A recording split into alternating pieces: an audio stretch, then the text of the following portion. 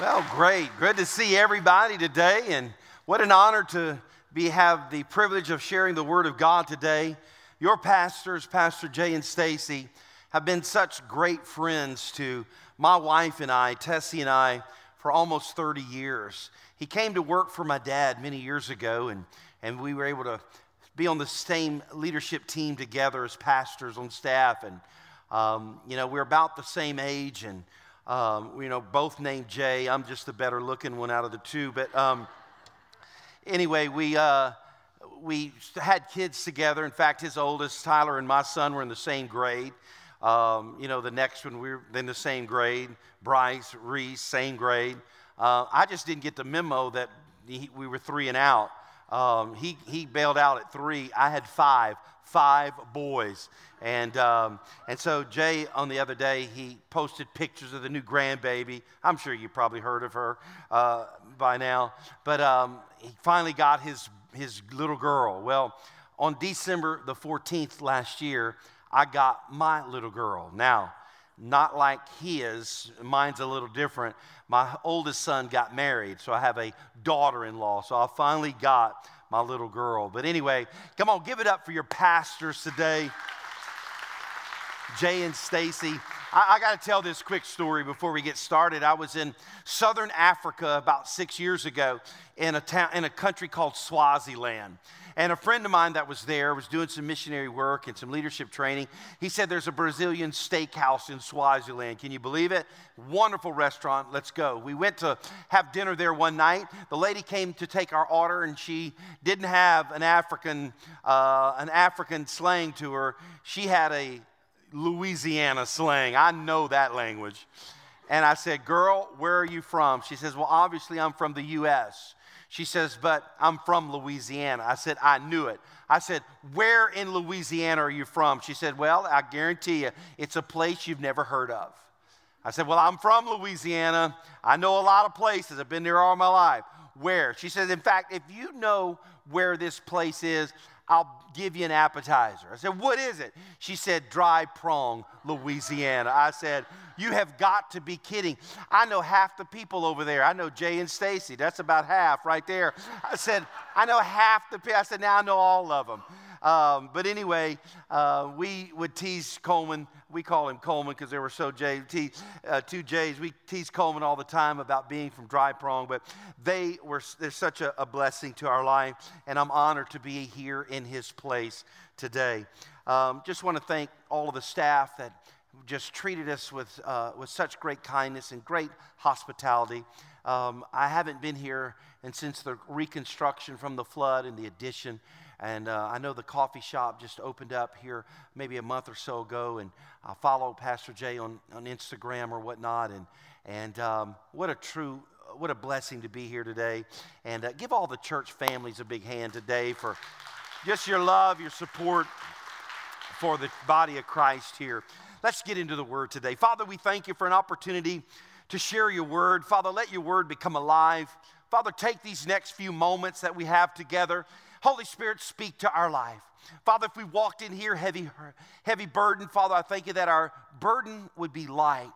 Father, if we walked in here with all the heaviness of life, Father, we can deposit that here and take your burden, which is light. Father, we give you thanks. Father, let the Word work on our heart. Father, may we become more like you. In Jesus' name, amen. Let me tell you about my 4th son named Micah. Micah's a sophomore in high school today. Micah is the kind of guy that he is self-disciplined to the umpteenth degree. He's the kid that we've not checked on his homework or any assignments since he left the 1st grade. He does all of his homework all of the time. He's very studious, very intelligent. He is self-disciplined. He makes all A's. He's 4.0. In fact, of my 5 boys, I like him the most. I mean, he's hands down, he just has it. Recently, we bought a mattress. They were supposed to bring it on a Friday. They actually showed up on a Thursday. They called me. I wasn't even in Lafayette. "Pastor Jay, we came a day early, thought you'd love that." I'm like, "No. I scheduled that for tomorrow. Nonetheless, let me see who's home." I called the house. Micah answers the phone. We call him Mega Mike. Mega Mike answers the phone. I said, Mega Mike, I said, there's a truck in the front yard that's delivering a mattress. This is simple, son. Open the door, show them the bedroom. They're going to take the old out, bring in the new, lock the door when they leave. You got it? Got it. I mean, come on. It's Mega Mike. 4.0 student. What could possibly go wrong? I've been about my business, whatever I was doing. About 10 minutes later, my phone rings. I look at my cell, Mega Mike. I said, he's probably calling me to tell me everything's fine. Hey, man, everything got it? Well, not exactly.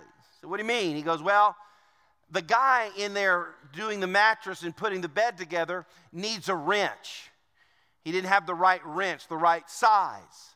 I'm like, okay, great. Go to my shop and get the wrench. What kind of wrench does he need? He says, well, that's what I don't understand. That's why I'm calling you. He wants some kind of Makia wrench. I'm like, what? Yeah, it's hard to understand, Dad. I'm not real sure. I said, I don't even know what a Makia wrench is. Put it on speakerphone, son. Let me talk to the gentleman. Puts it on speakerphone. I said, hey, sir, this is Mr. Miller here. What kind of wrench are you looking for? He said, I'm looking for an Allen wrench. I'm like, oh. Give the phone back to my son. I said, Mike, he wants an Allen wrench, son. Do you know what an Allen wrench is? He goes, I think so. I'm like, oh, here we go. I said, go to my shop. Top drawer on the right, open the drawer. There's some wrenches in there. An Allen wrench kind of looks like a 7. It's going to be bundled together with a bunch of different things, different sizes. One's going to be black, one's going to be red. The red's going to be metric, black's going to be standard. He probably wants a standard. Find the black one, son.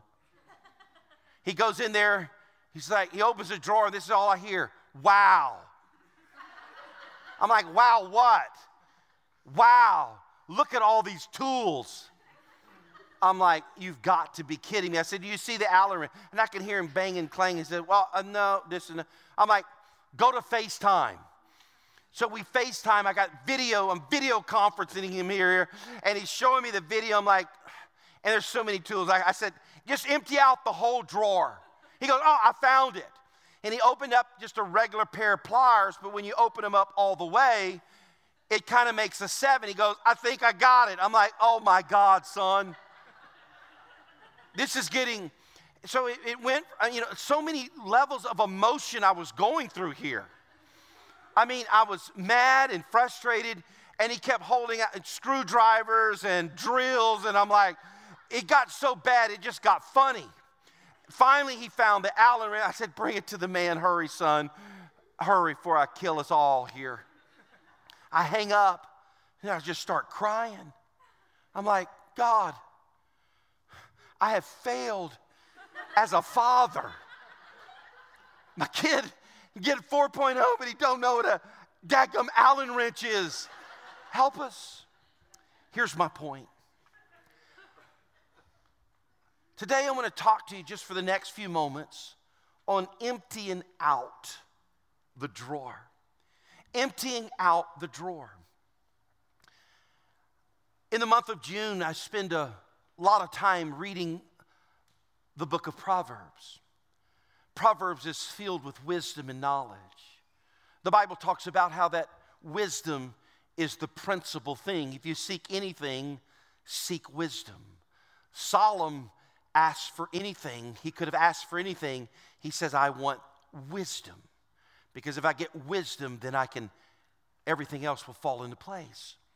And so I spend the month of June reading Proverbs through all my devotion.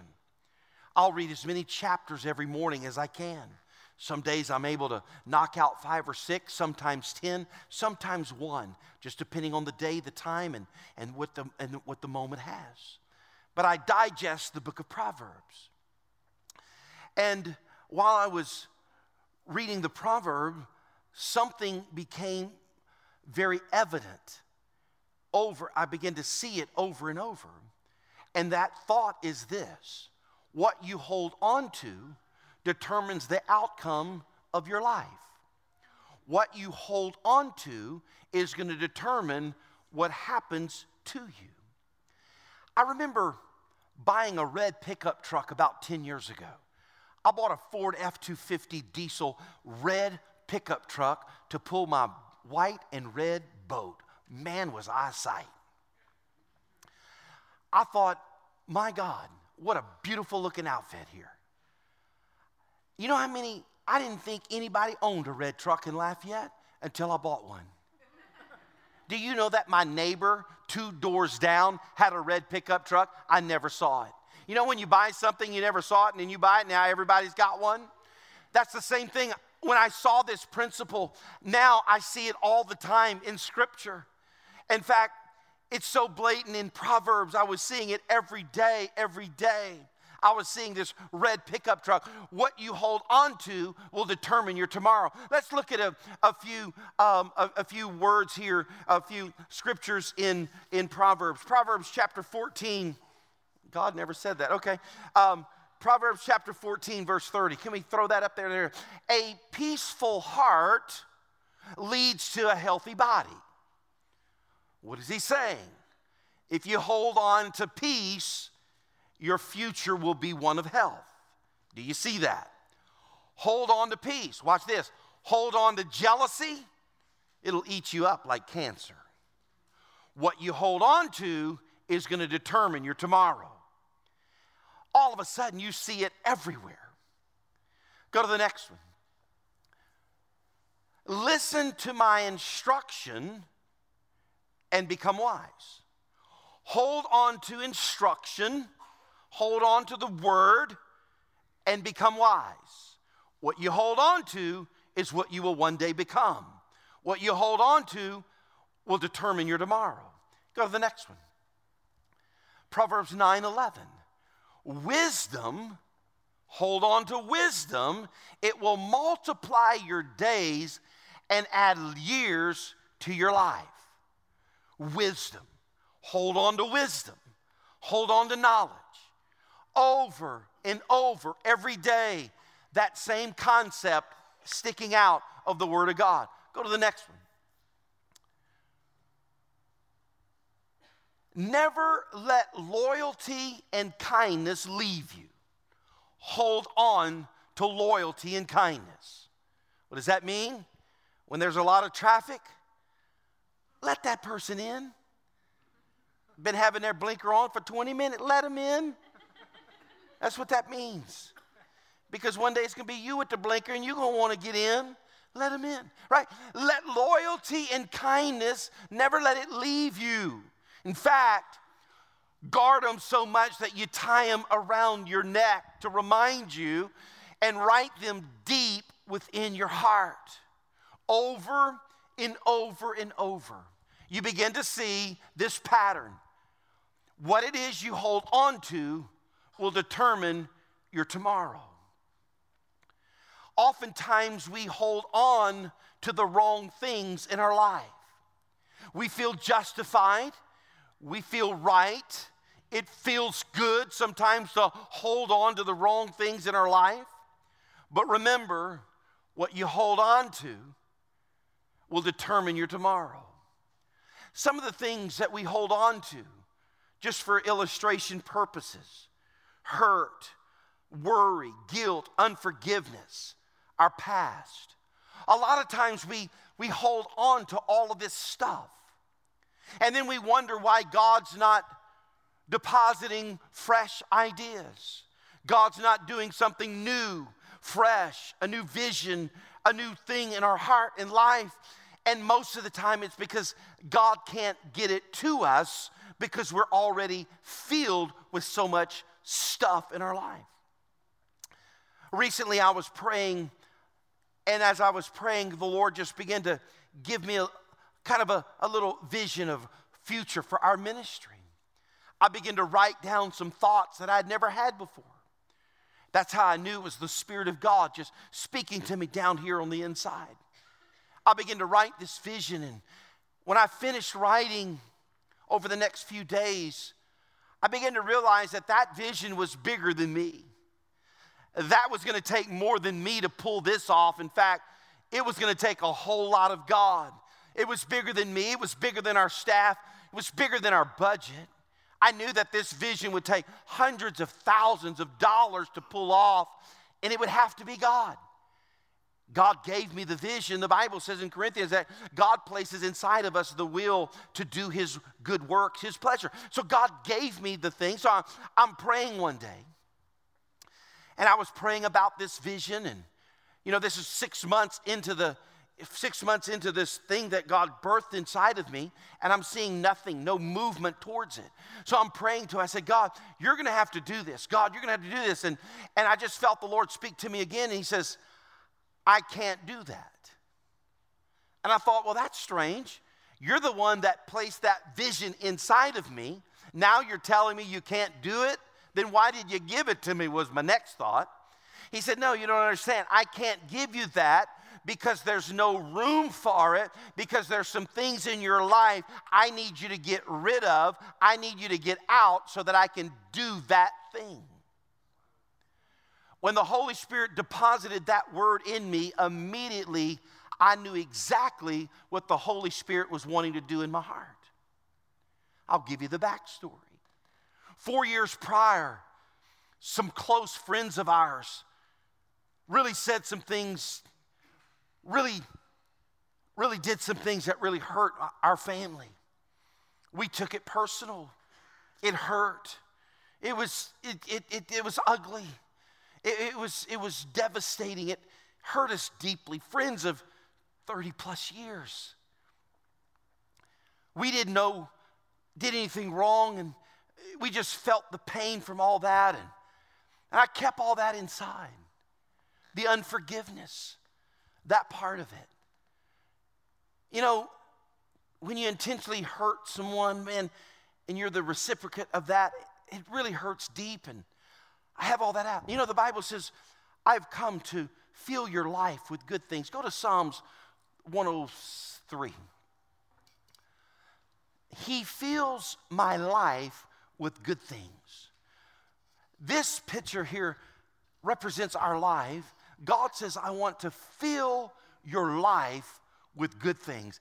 How many enjoy when God fills your life with good things? Don't we all? Because the Bible says, how does a father know how to give good gifts to his son? If you as an earthly father know how to do it, imagine a heavenly father. He knows exactly what to get you and when to get it. God says, I want to fill your life with good things.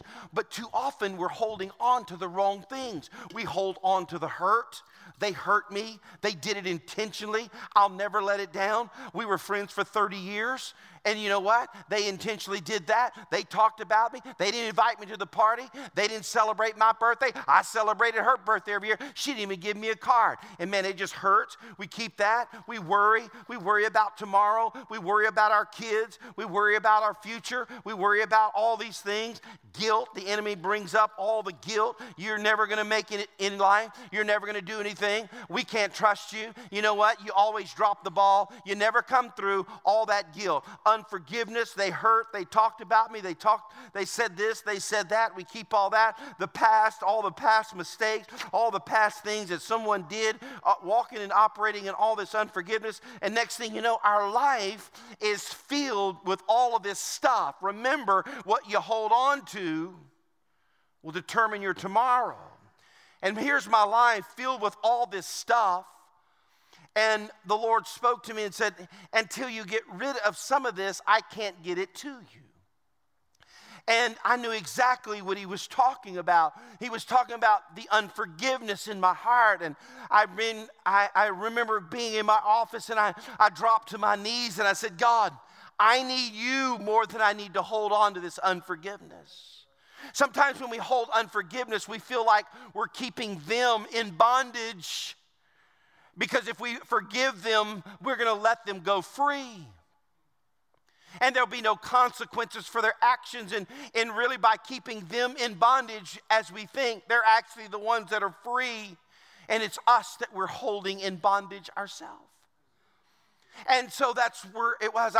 In the advent of cell phones and smartphones and apps, we don't check the mail as much as we used to. In fact, a lot of our bills are paperless. I get an email. I touch my one button on a phone. We pay bills online. Touch of a phone. We check our bank accounts with our phones. We never, I don't even get monthly statements for my account in the mail anymore. It's all paperless. We never check our mail. Only thing we get in mail is junk mail, and during political season, we get all those postcards for all the people running. That's all we get.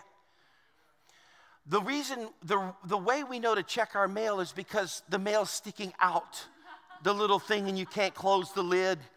And I'm like, Mega Mike, go check the mail. You can handle that. Thank you.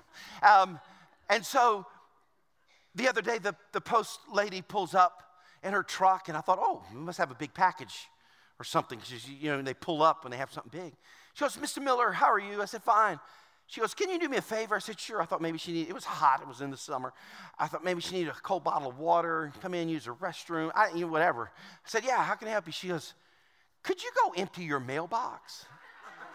I said, I was embarrassed. I said, I'm sorry. I said, we do a horrible job of checking the mail because it's always junk mail. I apologize. I said, look, I'm going to go do that right now. She says, well, no, I get it. No, be embarrassed about it. She says, I do the same thing oftentimes. She says, but the reason I'm asking you to do this, she says, on my dash is the last 4 days of your mail. I can't put it in the box. It's been on my dash. I just happened to see you today. And she handed me 4 days worth of mail into my hand. That thought came back. Oftentimes, I believe that God has things that He wants to deposit in your life. He wants to deposit those good things, but because we never empty out all of the junk in our box of life, He can't put it in there. There's no room. But I'm here to tell you, if you'll start getting rid of the junk, get rid of the stuff in your life and say, God, you know what? You can have it. You can have all this unforgiveness. You can have all of this worry, all of this guilt that the enemy puts me in, all this unforgiveness to those that have hurt me, all of my past. God, I empty myself out. God, now I am a vessel available for you to fill me with the good things of God. Come on, give Him praise today if you receive that.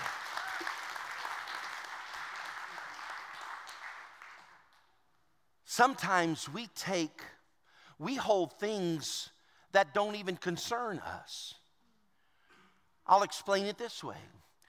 There's a friend of mine that we go to lunch probably 3 or 4 times a month. That's almost once a week. It's a lot. And we'll go to eat lunch together once a week and just chit-chat about life and school and work and hobbies. We play hobbies together, motorcycles together, golf. I mean, it's just we have always done life together. He starts talking about someone that he doesn't know that I know. Not only do I know the person, I know that situation he's talking about.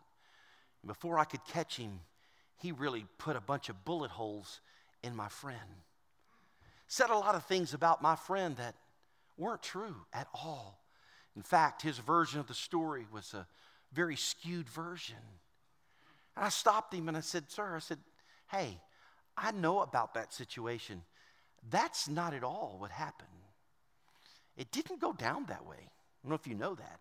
He goes, well, that's the version I heard. And that's the version I believe. I got so mad. Let me just tell you.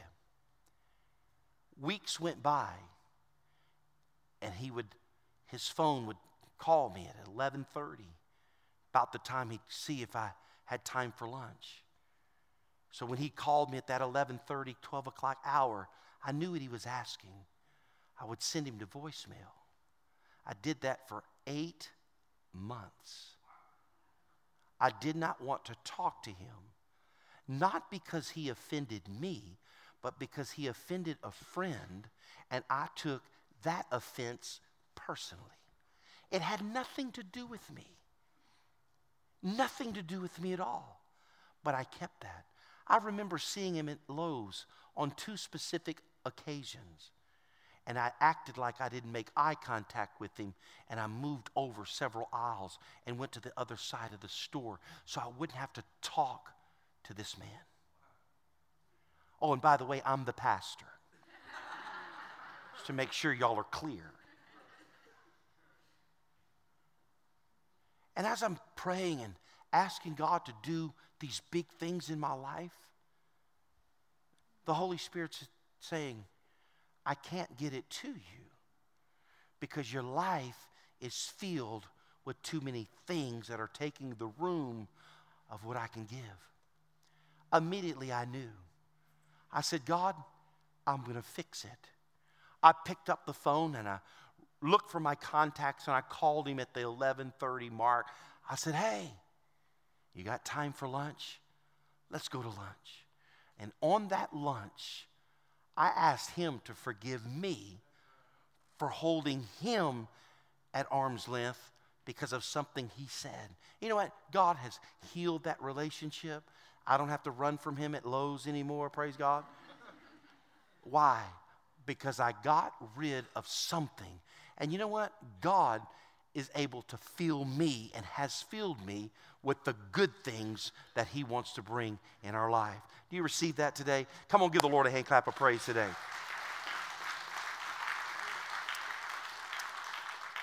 I'm going to close with this story, and this story really hits home. The story of Mary Johnson. Mary Johnson was the mother of only one son. Son, 17 years old. Mary Johnson didn't have a whole lot of money. As a single mom, everything she did in work was to pay the bills, put a roof on the head, over their head, clothes on their back, food in their belly. She worked hard to provide just the bare necessities for her son. Her son was a brilliant kid, great in school, never a problem at home, great aspirations for that young man. She loved her son like only a mother could love.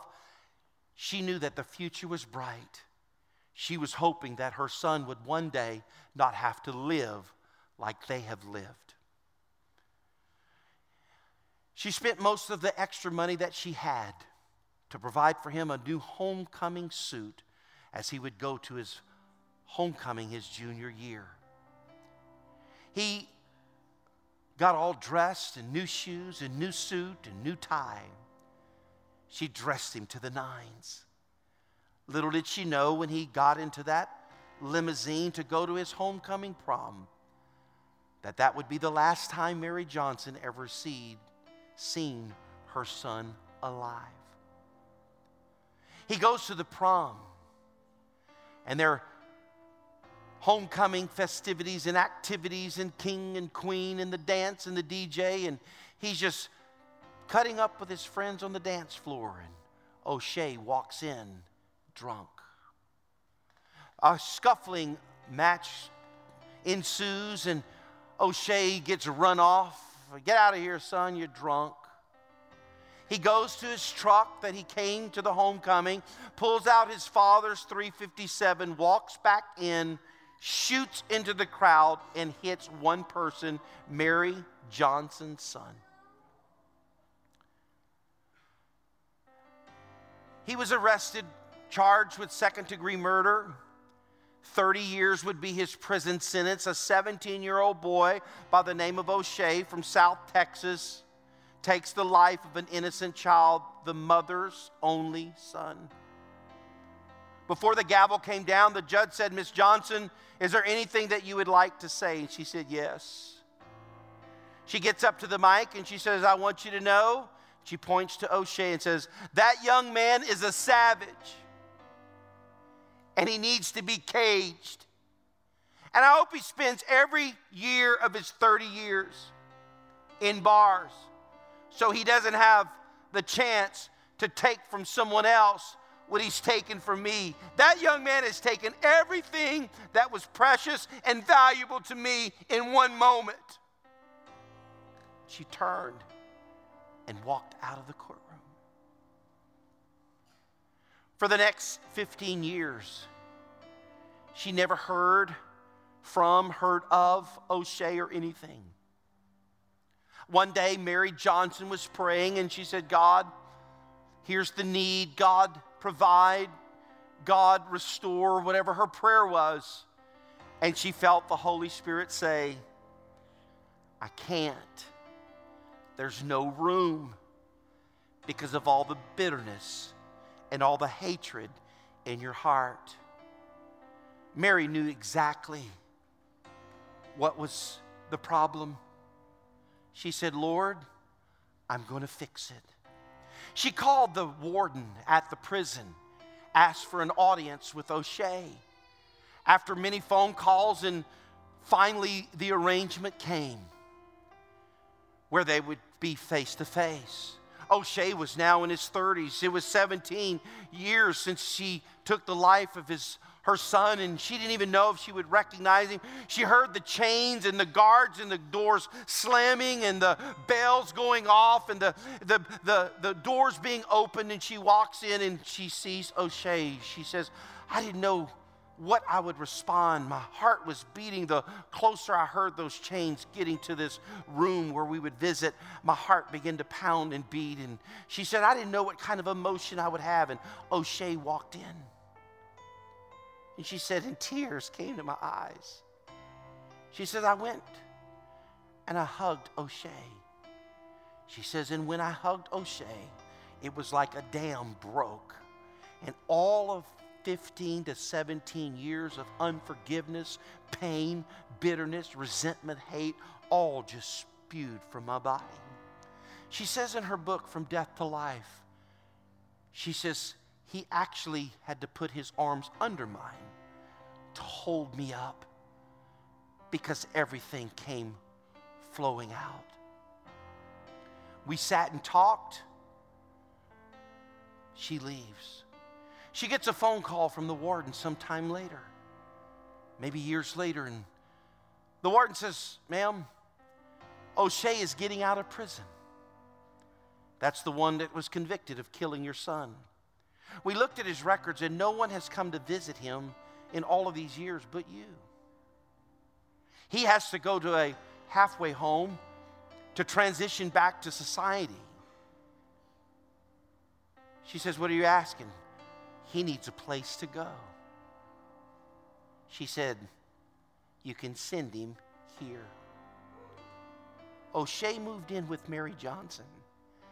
Mary, a retired teacher, saw to it that at 37 years old, he got his GED, found a job, led him to the Christ.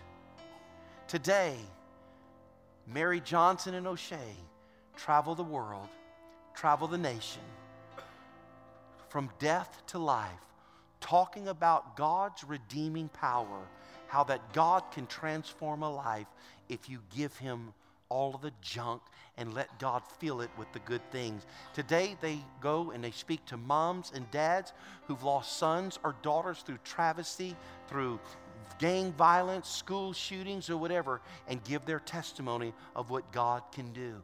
What happened, what started it off, is when she realized, I'm not holding on to this junk anymore. I'm letting it go.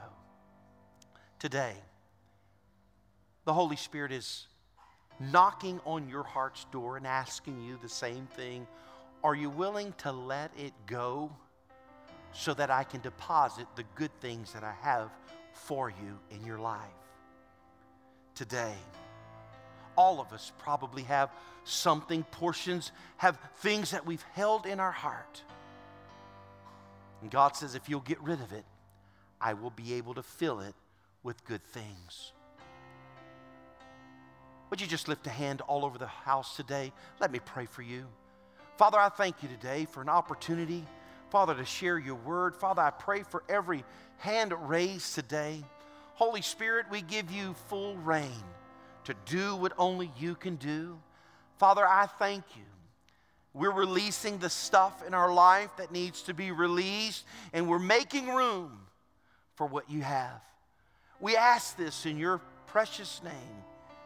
Amen and amen. I pray that you would continue to release that and let that word of God bring these things to pass. Come on, give it up for your pastor. Thank you, Journey. I love you. Amen. Blessings to you. Amen. Amen. Let's give Pastor Miller a hand clap. Man, what a great word. You know, I don't know about you, but in each of the services, I've just felt like, man, I just want to hurry up and go home and honestly search my own heart. And how many of us in here maybe, you know, that could be said of you. Maybe there's something in you cannot be placed inside of you from the Lord because there's so much in there already that needs to be emptied out. And I would encourage you at the end of the service, as we dismiss in just a moment, our prayer team is going to come up. I want to encourage you, if you have something going on, something you're hanging on to, whatever it is, you be the judge of your own heart. Just come up and allow the Lord to work with you and in you and for you, for your good and His glory. Amen. Listen, I want to remind you all that tonight at 5 o'clock, we're having our Step 2 class. And so if you've signed up for that or maybe you've never attended, I want to encourage you to come. It's called our Grow class. It's going to be a great opportunity for you to just kind of get connected with what we're doing here at Journey Church. Other than that, why don't you stand up? Listen, I want to just encourage you once again.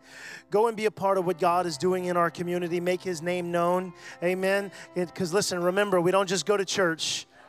Amen. We love you guys. We'll see y'all next week.